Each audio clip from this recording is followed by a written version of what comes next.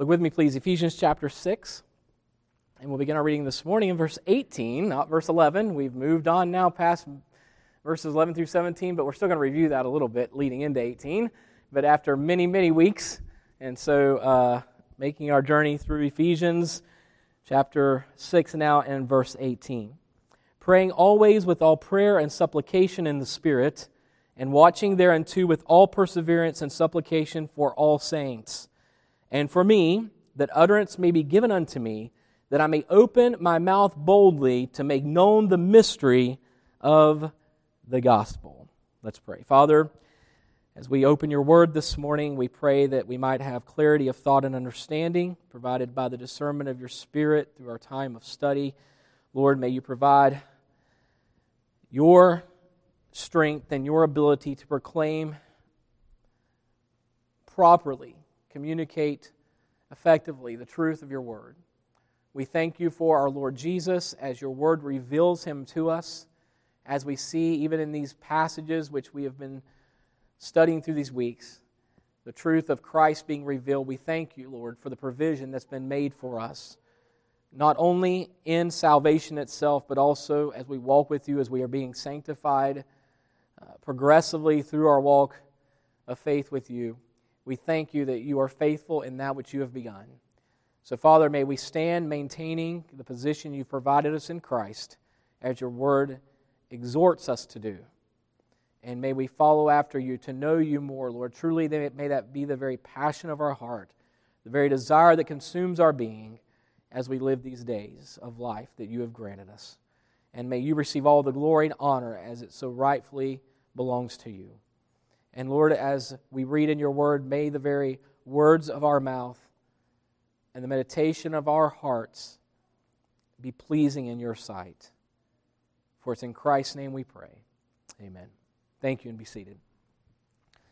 For the past several months, if you've been with us, you know we've been examining Paul's teaching concerning God's provision for us in Christ, as detailed within this particular portion, the previous verses of this chapter, 11 through 17, 10 through 17 specifically, in Paul's description of the spiritual armor which God has provided for us.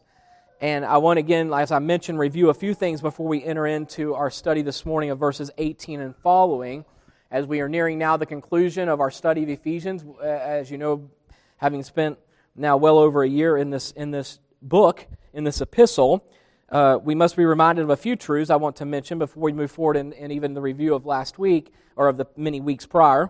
And that is that, in case you're not aware of this, you need to understand this, even in looking at the verses we've read this morning, and the verses we'll be reviewing this morning, this passage, that Ephesians is divided into two divisions, and the first three chapters are the first division, in which Paul is explaining to us in detail the position that God has provided us in Jesus Christ, in His Son.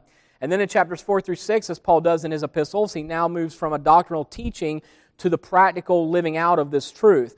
But what we must remember, especially in light of chapter 6, but in 4, 5, and 6, but specifically in chapter 6, that this teaching in chapter 6 of standing, the spiritual warfare in which we are engaged, all of the teaching that Paul engages herein, we have to recognize that it's all rooted and based or hinges upon the first three chapters, because Paul is telling us, as we will see, that we are to stand and we are to maintain that position. That's what he's saying. And so what position is, to which position is he referring? Well, he's speaking of the position of chapters 1 through 3, that we are in Him, we are in Christ. And again, just to summarize briefly, chapters 1 through 3 are all about who we are in Christ, because God has made Christ this unto us. So we are in Him, and now our position in Him.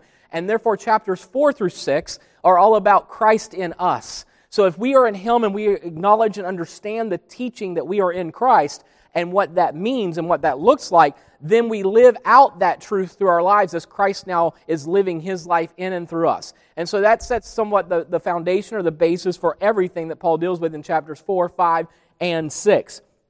And so, reviewing again verses 10 through 17, more specifically 11 through 17, we are reminded that we are daily in need of this armor which Paul lists in verses 11 through 17, because we face spiritual battle daily on two primary fronts. The first one, as we've seen over the past many weeks, is the attacks which come from within. James 1, 13 through 15, Galatians 5, 16 and 17. We know that when lust hath conceived, every man is drawn away with his own lust and enticed, and when lust hath conceived, it bringeth forth sin, and when it is finished, bringeth forth death, James said. Then Galatians 5, of course, the flesh lusteth against the spirit against the flesh, so they are contrary the one to the other, and you cannot do the things that you would. Romans 7, Paul makes it clear that there's a constant battle there. Things I want to do, I don't do. Things I don't want to do, I do. And he speaks of two different natures existing here within him. Of course, it's that sinful, fleshly nature, and then the spirit that dwells within him. So in James, or in Galatians, in Romans, Paul is talking, of course, here about believers who possess both the Spirit of God, yet still battle the sinful, fleshly nature that exists within them. And again, not to confuse the two. Sometimes Scripture speaks of the flesh, and it's speaking specifically of the body in which you live.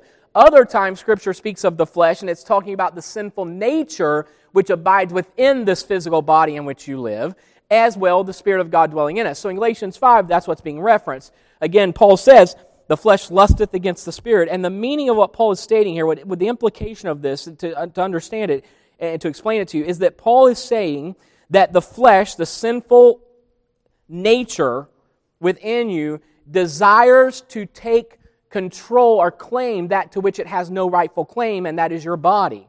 In other words, the flesh is constantly wanting to control your physical body, but if you're born again by the Spirit of God now dwelling in you, His Spirit's within you, which of course is, the flesh is in constant conflict with the Spirit of God dwelling within you, and the Spirit is constantly correcting us, reminding us, instructing us, teaching us, and empowering us to live in the truth of the victory God has provided us in Jesus Christ. And so this constant battle takes place within us, and we must be aware of that. So there are attacks from within that we face on every single day as a believer in Jesus Christ. Second, there are attacks as well which come from without.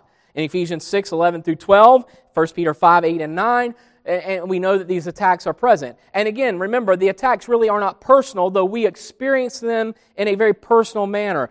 We become so self-focused today, we have become such, that we think that every attack's against us. Listen, the attack is not against us, it's against the gospel of Jesus Christ, it's against Christ, the person of Christ, it's against the faith in which we stand. And if you happen to stand in this faith, you happen to be identified in the person of Christ, you happen to be born again by the gospel of Christ, God using the gospel of the good news of Jesus to transform your life by faith, believing God. If this has been accomplished in you, then you're identified with Christ. Therefore, if Christ suffered, why would we not also suffer? But why would we suffer? Because Christ is within us. He's living His life in us and living out the truth of who He is in the gospel, and His word is truth. And so we must be aware of this. Paul commands the church at Ephesus to stand or to maintain the position that God has given them in Jesus Christ, as Paul clearly details in Ephesians chapters 1 through 3, as we've mentioned. Paul also commands the church to put on the armor of God.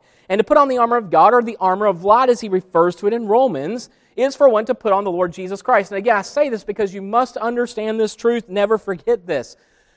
The armor Paul lists in Ephesians chapter 6 is not in addition to Jesus Christ, and we know that's true for many reasons. One of them being, Paul is referencing, he's exegeting Isaiah's prophecy in Ephesians 6. And so when you go back to Isaiah and see what Paul is referencing, it's talking about that the arm of the Lord is not short, that it cannot save, Isaiah 59, and then it goes on to talk about how that there was none that were there that were righteous, that their transgressions had separated them from God, and talking about the Jews here specifically. And then it says, but God provided this righteous man, this righteousness. And that righteousness, as Paul declares throughout the New Testament, is the person of Jesus Christ. So Christ is this righteousness. So again, we must recognize and remember that this is not an additional provision that we, again, have stashed in some closet in our lives that occasionally there's a battle that rises, like every 4 years, right? Or are you following me? And so it's like there's this constant battle that's arising. No, you are facing spiritual conflict. You are engaged in spiritual warfare every single day. And first of all, it's attack from within, and then it's an attack from without, and you are faced with this constantly if you are in the faith. And we must recognize the provision that's been made is not something back there for when we really need the heavy gear. No. We are to put on, appropriate the provision that God has made on a daily basis. And in Romans chapter 13, 12, and verse 14, Paul explains this. He says, the night is far spent, the day is at hand. Let us therefore cast off the works of darkness and let us put on the armor of light. But then verse 13, then verse 14, and we've dealt with this previously, but for sake of time we'll go to 14. But put ye on the Lord Jesus Christ and make not provision for the flesh to fulfill the lust thereof. So when Paul says to put on the armor, he is literally saying, put on the Lord Jesus Christ. As a believer, we are to appropriate the provision, maintain the position that God has already given us. Again, too many believers today are attempting to fight a battle that is not theirs to fight. They're attempting to charge hell, if you will, and all wickedness and spiritual darkness. You know what we're told to do? Stand. Maintain the position that's been provided by God in Jesus Christ. And by the way, this position in which we stand is not an attempt to gain victory. We are to maintain the position of victory that has already been given to us in Christ. And so it's so important, again, to recognize and understand Ephesians 1 through 3 before you begin to look at chapter 6. Because you will not understand chapter 6 without understanding the position which Paul commands we maintain, which is all provided in chapters 1 through 3 of this epistle. So first, we are commanded to stand, to maintain our position in truth. Verse 14, stand therefore, having your loins girt about with truth. Again, I don't have time to deal with all of this, just briefly summarizing. Truth is the very foundation upon which we stand. Without truth, there is no true gospel, there is no true righteousness, there is no true faith, there is no true peace with God, there is no true word of God without truth. Truth is paramount. Truth is primary. And so we stand upon the truth. We maintain the position of truth. And by the way, Jesus said what? I am the way, the truth, and the life. This is Jesus. This isn't Jesus plus something else. Second, we are commanded to stand or maintain our position in righteousness. Verse 14 goes on to say, having on the breastplate of righteousness. God has clothed us, He has covered us, He has protected us in the righteousness of our Lord Jesus Christ. I mentioned a while ago Isaiah 59, from which Paul quotes or references much of this portion of Scripture, including this portion here. But in Isaiah 61, just 2 chapters following, and verse 10, this is what we read. I will greatly rejoice in the Lord. My soul shall be joyful in my God, for He hath clothed me with the garments of salvation. Put on the helmet of salvation. Remember that? We're going to get to that in a moment. He hath clothed me with the garments of salvation. He hath covered me with the robe of righteousness. What righteousness am I clothed in? The righteousness of Jesus Christ. And then he goes on to say, as a bridegroom decketh himself with ornaments, and as a bride adorneth herself with jewels. Interesting, isn't it, again, that he mentions a bridegroom and a bride when that's exactly the metaphor used concerning the church, one of the metaphors used concerning the church and the Lord Jesus. He is the bridegroom. We are a bride. We are espoused unto Him to be married unto Him. And He's going to be, we will be presented unto Him without blame before Him. Why? But not because we're not guilty. No, because Christ is righteous. And we are clothed in His righteousness. Third, we are commanded to stand or maintain our position in the gospel of peace. Verse 15, and that your feet shod with the preparation of the gospel of peace. This good news of peace provided us as confidence and stability in a world of uncertainty because we are standing rooted in the truth that we have peace with God. When he says the gospel of peace, understand, we are maintaining the position of the good news, good tidings of peace. He's talking about warfare. Is there peace in the midst of warfare? I mean, there may be moments of peace. That's not what he's talking about. He says, even in the midst of the war which you are constantly engaged, you maintain the position knowing this, that if all hell breaks loose all about you, the attacks of the enemy are coming all upon you, remember this truth. You have peace with God through Jesus Christ. Maintain that position. Maintain the truth of the peace that you have with God. We are commanded as well to stand or maintain our position in faith. Verse 16, above all, taking the shield of faith, wherewith you shall be able to quench all the fiery darts of the wicked. Faith is the means provided by God by which we believe God. Faith is not subjective to you, and we saw this a few weeks back, or last week even. Faith is not subjective to you. So in other words, faith, it's not your faith and your faith. No, there is the faith, and if you are of the faith, then that is your faith because you're of the faith. But the faith is that of Jesus Christ, and as Jude says, contend for the faith which was once delivered unto the saints, meaning once and for all time delivered unto us. And so this is the faith. And so we are to stand in the faith. And the very thing which the enemy attacks, as we've already mentioned, is the faith. And yet, the faith is the one provision we are given that is victorious over the attacks of the enemy. In other words, while Satan, while the world, while all those who hate God would attack the faith, it is belief in God and believing God, which faith, that's what faith is defined as being. Believing God, belief of God, believe in God, and believing God. It is through believing God that we are victorious. Again, not to belabor the point, but in Corinthians, Paul mentions, after God had already determined or stated to Ananias in Acts 9 at his conversion, that Paul would suffer great things for his name's sake. And then in Corinthians, Paul, having suffered greatly for the cause of Christ, said all of these afflictions are light afflictions, and but for a moment, because God is working a far exceeding great weight of glory. And Paul had an eternal perspective, believing God, despite the fact of the attacks upon him, despite the fact of the persecution, the suffering, all he experienced for the gospel's sake. Paul still said this is all a light temporal thing. How could he say such a thing when God himself said, I will show him what great things he must suffer? Here's why. Paul believed God. And he knew that this was an eternal work that God was performing amid the temporal, physical persecution and suffering. Don't forget as well that Paul told Timothy, yea, and all that live godly in Christ Jesus shall suffer persecution. Again, that means oppression.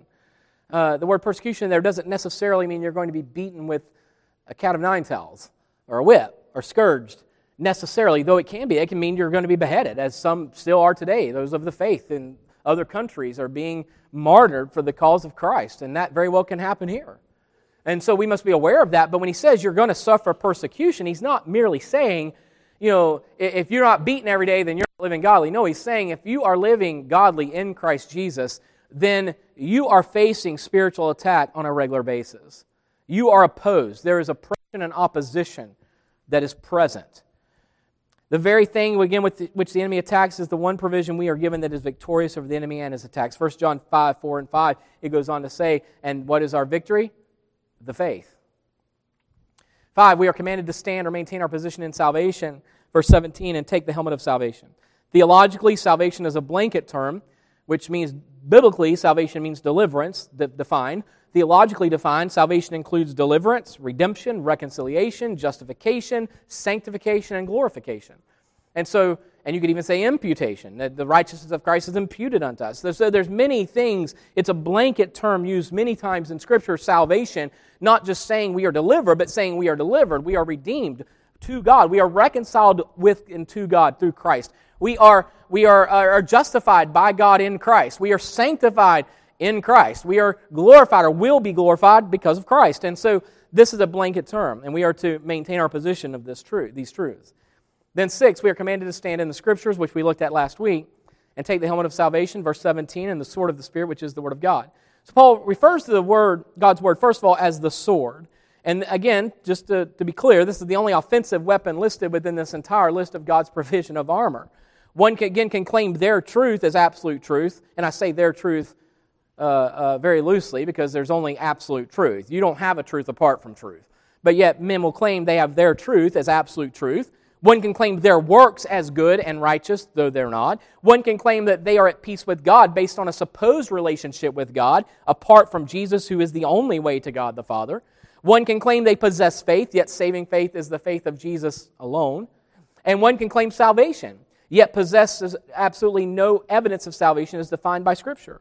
Yet God's Word is tangible in that it is something we can hold in our hands. We can read and study its truth and its unchanging truth. The truths of God's Word are absolute and remain the same for everyone who reads it.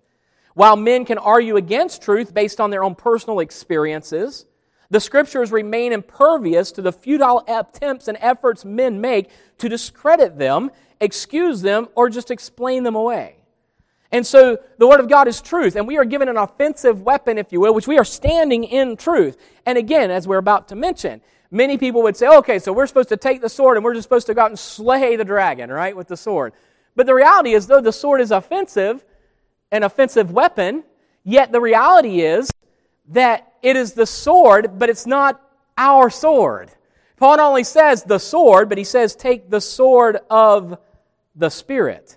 So the sword is of the Spirit. Now we know that, of course, is from origin because the Spirit of God is the one who literally authored His Word.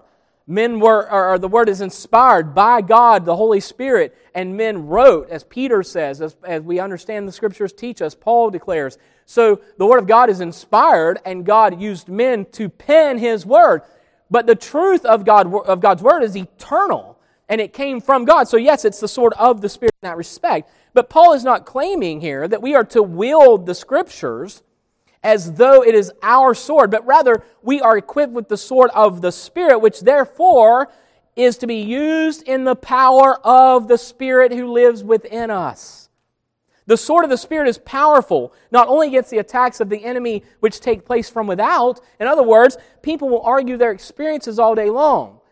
But you can stand on the truth of God's Word, which is tangible. You have copies of the Word of God that you can say, this is God's Word, this is unchanging, this is what He's declared. Now, men won't believe that, apart from His Spirit working in them to open their eyes, to bring them to spiritual life. Men will reject and refuse to believe, but they're arguing from experience or from some abstract belief, whereas God has given us the offensive weapon of His Word, upon which is concrete and absolute. Though we must labor to understand it and pray God provide us discernment of His Spirit to be able to glean and understand the truth as it has been provided unto us, it is imperative that we use the Word of God, not our experiences, not our emotions, not our beliefs and thoughts, but God's Word to stand in the truth and defend such truth. By the way, it is true, R.C. Sproul said that all men are theologians, some are just bad.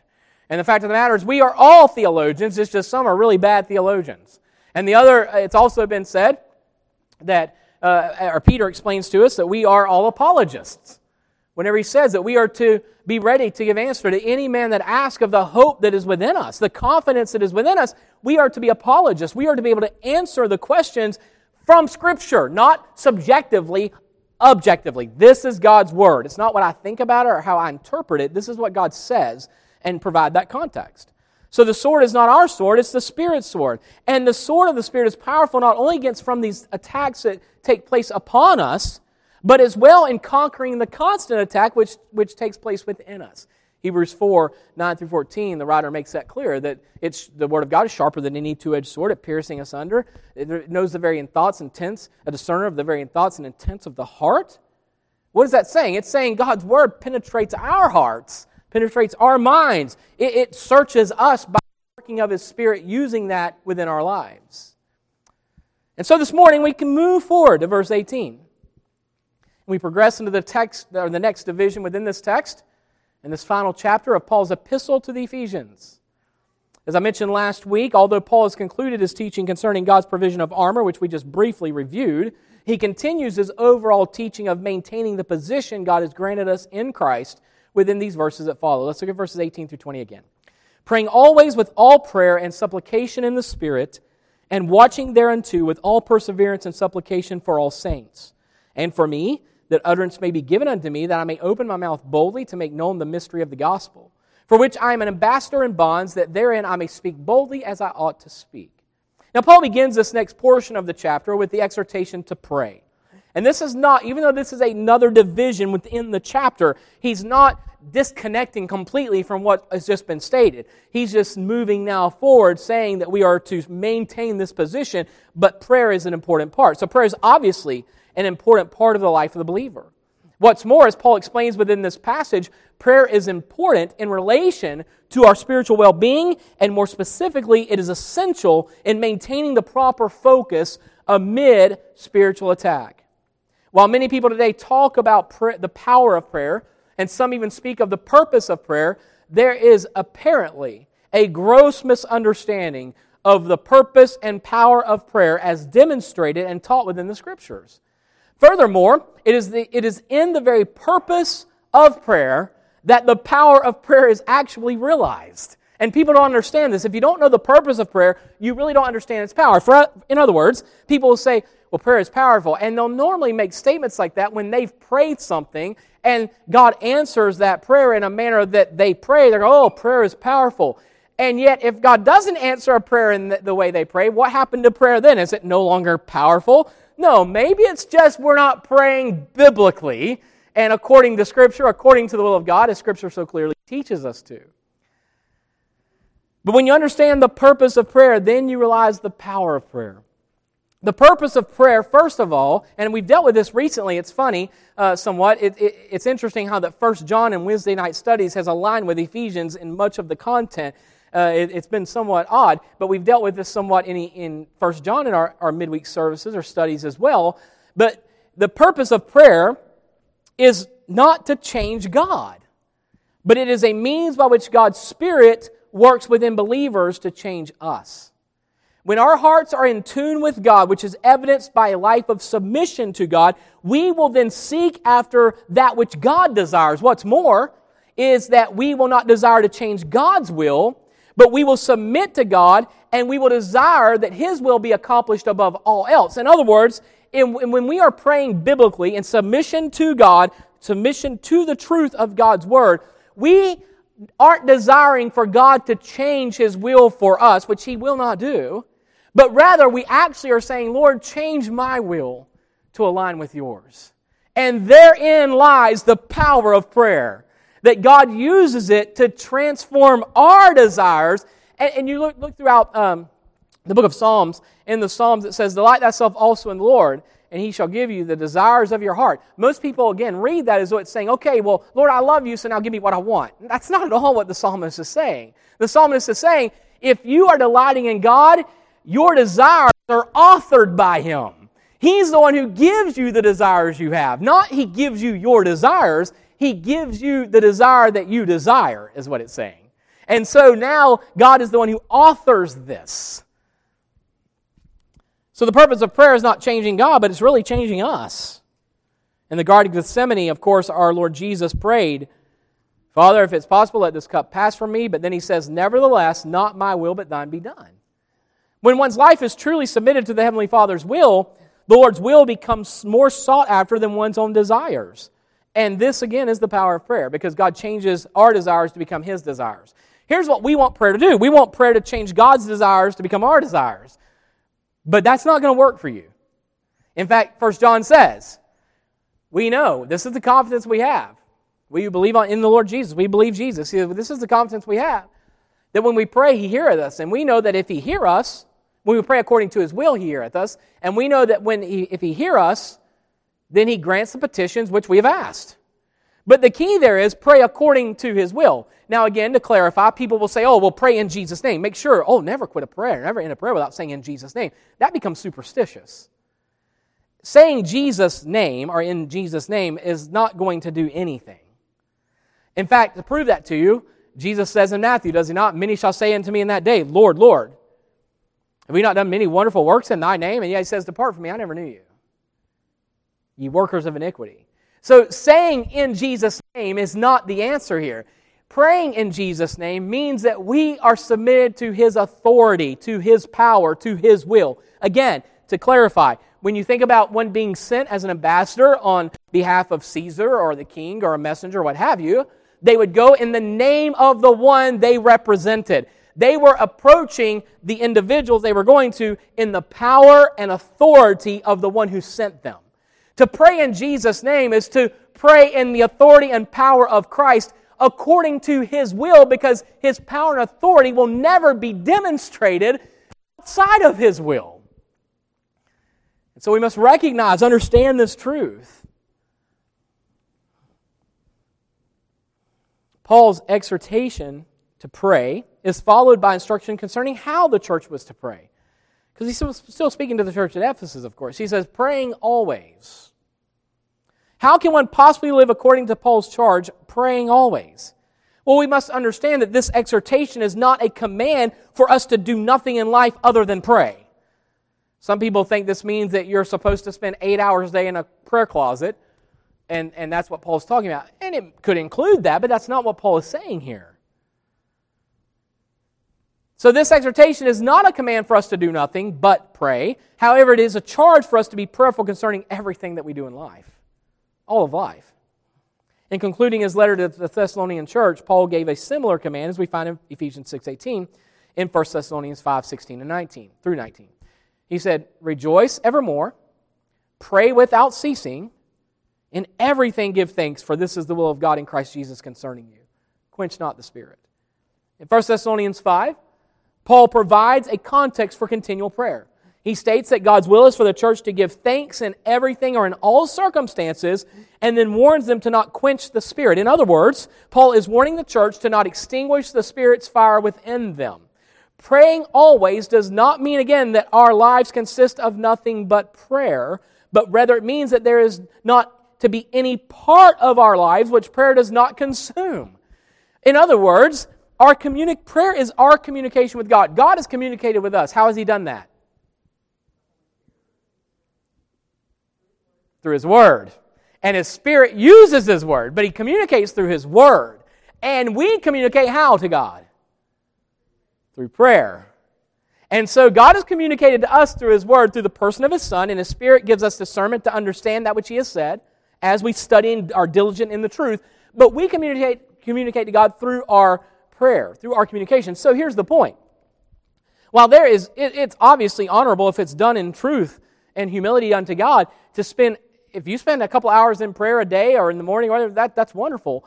But I would encourage you that it is much better to just continually communicate with the Lord throughout all of your day. Not that you shouldn't do the other as well. I'm not saying don't. I'm not discouraging you from praying by any means. But I'm saying to you, so you spend, okay, let me give you an example.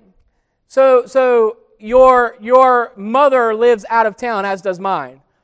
And you say, okay, well, every week, I need to call my mom. I need to say hey to my mom. Okay, that's great. You commit 30 minutes to talk to your mom. Well, that's wonderful. But isn't it better when you can pick up the phone at any time and just start talking and communicate about anything because you're in a relationship and you're in fellowship together? Are you following? So as we pray, let it be that we pray always, not meaning we're walking or crawling around on our knees all the time or in some closet all the time, but rather that we are in continual fellowship. We are continually in communication with the Lord. By the way, Jesus even warns in the model prayer, which of course many people refer to as the Lord's Prayer, which is really not the Lord's Prayer. It's the model prayer. When the disciples are like, Lord, teach us to pray, He says, pray after this manner, Our Father which art in heaven, hallowed be thy name, so on and so forth. And then at the end, Jesus says, in that text, Jesus says, do not use vain repetition as the heathen do. Don't just use the same words over and over out of repetition, doesn't mean you can't pray the same thing necessarily, but if it's just a matter of habit and repetition, there's no benefit or value in that whatsoever. The point being, we are to be in fellowship with the Lord. And then you look how Jesus actually prayed to the Father. In John 17, in His intercessory prayer, in His high priest prayer, when Jesus prayed, look at the fellowship He expressed with the Father that they experienced. Look at how He spoke to His Father in reverence, but yet as well as His Father, as His friend, as one in whom He is one with. And we as children of God are in Christ, and therefore we are received as Christ is received because He is our high priest who ever liveth to make intercession for us. So we approach God not, again, being scared of God, but in reverence of who He is, but approaching Him as a son or daughter approaches their father, knowing that their father loves them. And so we're able to approach God in that manner and communicate with Him on a continual, consistent basis. He goes on to say, with all prayer and supplication in the Spirit. Now, the first truth within this statement, which demands our attention, is not prayer and supplication. I think sometimes we get distracted at the wrong thing rather than seeing the importance. He's saying with all prayer and supplication in the Spirit. Once again, if we are praying in the Spirit, it does not mean that we have prayers that appear powerful by the eloquence of speech or even our understanding of God's truth. Rather, to pray in the Spirit means that we are praying in submission, submitting ourselves to the presence and power of the Spirit of God who dwells within us. In Romans chapter 8, 24 through 27, Paul wrote, "For we are saved by hope, but hope that is seen is not hope. For what a man seeth, why doth he yet hope for? But if we hope for that we see not, then do we with patience wait for it." Then verse 26, "Likewise, the Spirit also helpeth our infirmities, For we know not what we should pray for as we ought, but the Spirit itself maketh intercession for us with groanings which cannot be uttered. And he that searcheth the hearts knoweth what is the mind of the Spirit, because he that maketh intercession for the saints, because he maketh intercession for the saints according to the will of God.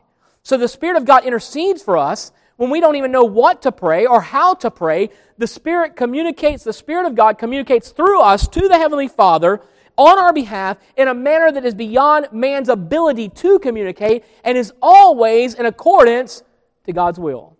Did you see that? He maketh intercession for us according to the will of God.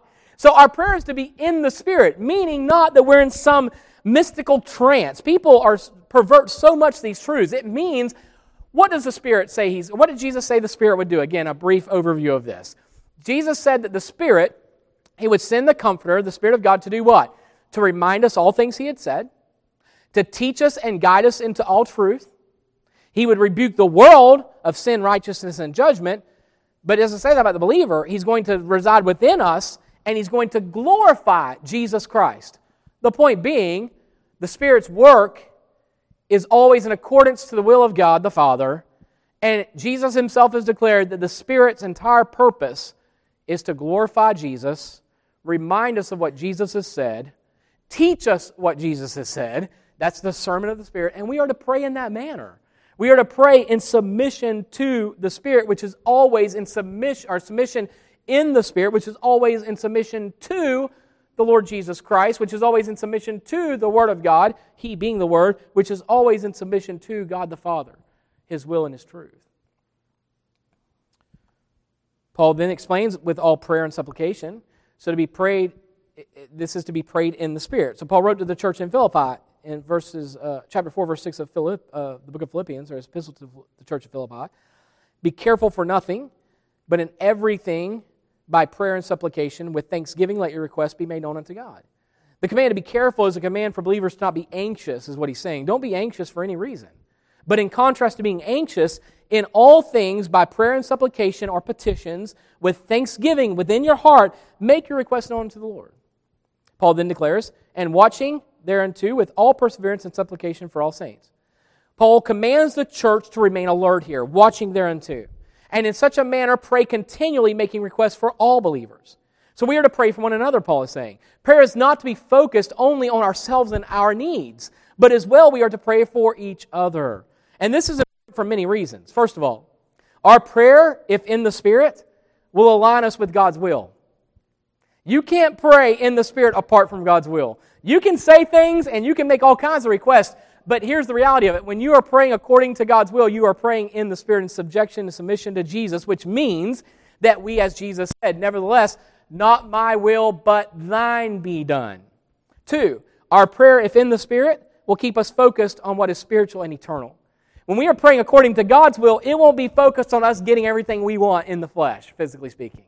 It won't even always be focused on our physical needs. Though there's nothing wrong with us making our petitions and our needs known to God. We're commanded to do that. It's part of our relationship and fellowship with Him. Privilege of that relationship and fellowship to do so. That He's provided us and granted us. 3rd, our prayer in the Spirit will fulfill God's command in His Word for us to prefer others before ourselves. If we are genuinely praying in the Spirit, then we will not have prayers consumed about us and on us all the time. We will be praying for others. Why? Because His Word commands us to, and if we're praying according to His will in the Spirit, then His Spirit's going to work through us, and that'll be the direction of our prayers. Again, we make our needs known, yes, but that's not the focus of all of our prayer when praying in the Spirit. And number 4, our prayer, if in the Spirit, will cause us to live in humility, remembering that we are all dependent upon the grace of God as provided for us in Jesus Christ. When we pray in the Spirit, you know what I'm reminded? There's nothing I can say or nothing I can do that's going to impress God. But I'm also reminded there's nothing I have to because Jesus has satisfied Him. So I'm praying in submission to Him and His Word. Verses 19 and 20, we'll wrap this up this morning within the hour. And for me, that utterance may be given unto me, that I may open my mouth boldly to make known the mystery of the gospel, for which I am an ambassador in bonds, that therein I may speak boldly as I ought to speak. Paul did not exclude himself from the need and request for a prayer by the Ephesian church. Paul wrote, and for me. In conclusion to his exhortation concerning prayer in these verses, Paul finally requests the church to pray for him. However, his request for prayer is not focused selfishly on himself. How do we know that? Look what he says. And for me, that utterance may be given unto me, that I may open my mouth boldly to make known the mystery of the gospel. Paul's request is that the church pray for his boldness in proclaiming the gospel of Jesus Christ. Such a request is certainly an example for us as well. If we are praying in the Spirit, then our requests are not selfishly motivated, but are focused on the furtherance of the gospel and God's will being accomplished in and through our lives. And this desire is ultimately for God's glory in declaring the mystery of the gospel, which is Jesus Christ. Ephesians 3:7-12, Paul wrote, whereof I was made a minister according to the gift of the grace of God given unto me by the effectual working of His power. Unto me, who am less than the least of all saints, is this grace given, that I should preach among the Gentiles the unsearchable riches of Christ, and to make all men see what is the fellowship of the mystery which from the beginning of the world hath been hid in God, who created all things by Jesus Christ, to the intent that now unto the principalities and powers in heavenly places might be known by the church the manifold wisdom of God, according to the eternal purpose which He purposed in Christ Jesus our Lord, in whom we have boldness and access with confidence by the faith of Him. Paul says so much there that he has repeated in the text which we're in reality. So Paul is saying this mystery, as other epistles we read even earlier this morning also, other epistles of Paul clearly explain that this mystery is the fellowship of the Gentiles within the family of God through the power of the gospel of Jesus Christ. And this was hidden from ages past, even throughout all the Old Testament prophets. You'll find multiple times it's repeated that, again, God was going to make a people which were not a people, His people, referencing the Gentiles. This is the mystery of which Paul speaks. Then verse 20, he says, for which I am an ambassador in bonds, that therein I may speak boldly as I ought to speak. So he's saying, pray for me as one who's an ambassador in bonds, and part of me being in bonds is partly that I may speak boldly as I should, but pray that God will give grace for me to do so. Now, this portion of Paul's request for prayer for himself, I believe, is one of the most intriguing and revealing portions of this text as a whole. Notice Paul states that he is an ambassador in bonds. Paul is stating that he literally is in chains. He is literally in prison. Not metaphorically, no. Paul is in prison as he writes this. And he's saying, I am in bonds, I am in chains, I am imprisoned. But yet, notice what Paul's prayer consists of. Does Paul pray? Now listen, Church at Ephesus, you pray for one another, and you pray for strength, and you pray for boldness, you pray that God will give you the grace that's necessary. And by the way, I'm in prison, and I sure would appreciate it if you'd pray they'd let me loose. I'm afraid that's how we may pray. That's not how Paul prayed or asked for prayer. Now, Paul may have prayed that himself, saying, Lord, Your will be done. I sure would like to be somewhere else other than here, and I would be praying the same thing. But notice Paul's focus when he approaches the church at Ephesus, saying, and for me. He doesn't say, pray I'll get better food. He doesn't say, pray that I'll escape. Pray that God will send an angel to release me like Peter that day. He doesn't say, pray that they're going to find me not guilty and therefore let me go because I'm innocent. Isn't it interesting? Paul doesn't even mention any of these things, but he says, oh, by the way, as I am in chains, pray for me, but here's my request. Pray that God give me boldness in the gospel, which is the very reason that I'm imprisoned. Praying always. This is an exhortation which we should all heed. Prayer is not a mystical power to be used as we see fit, but in contrast, prayer is the means by which the Lord is working in and through our lives as believers in Christ to bring us to submission to His will and His purpose. Stand, maintain the position that God has given you in Jesus Christ, praying always. Remain in constant fellowship, communication with the Lord. He is your Father. Christ is our high priest. The Spirit is our comforter. This comforter God has given us. Pray in submission to the Lord. Praying always. Stop praying. Stop making foolish requests for God to change His purpose and will to align with yours. Start submitting to the Lord that His will be accomplished and you in submission are used as he is fulfilling that will and purpose. And what a joy that is. That's what Paul understood, and that's why Paul was able to say, all of this light affliction is but for a moment, and it is working a far greater weight of glory that is eternal, everlasting.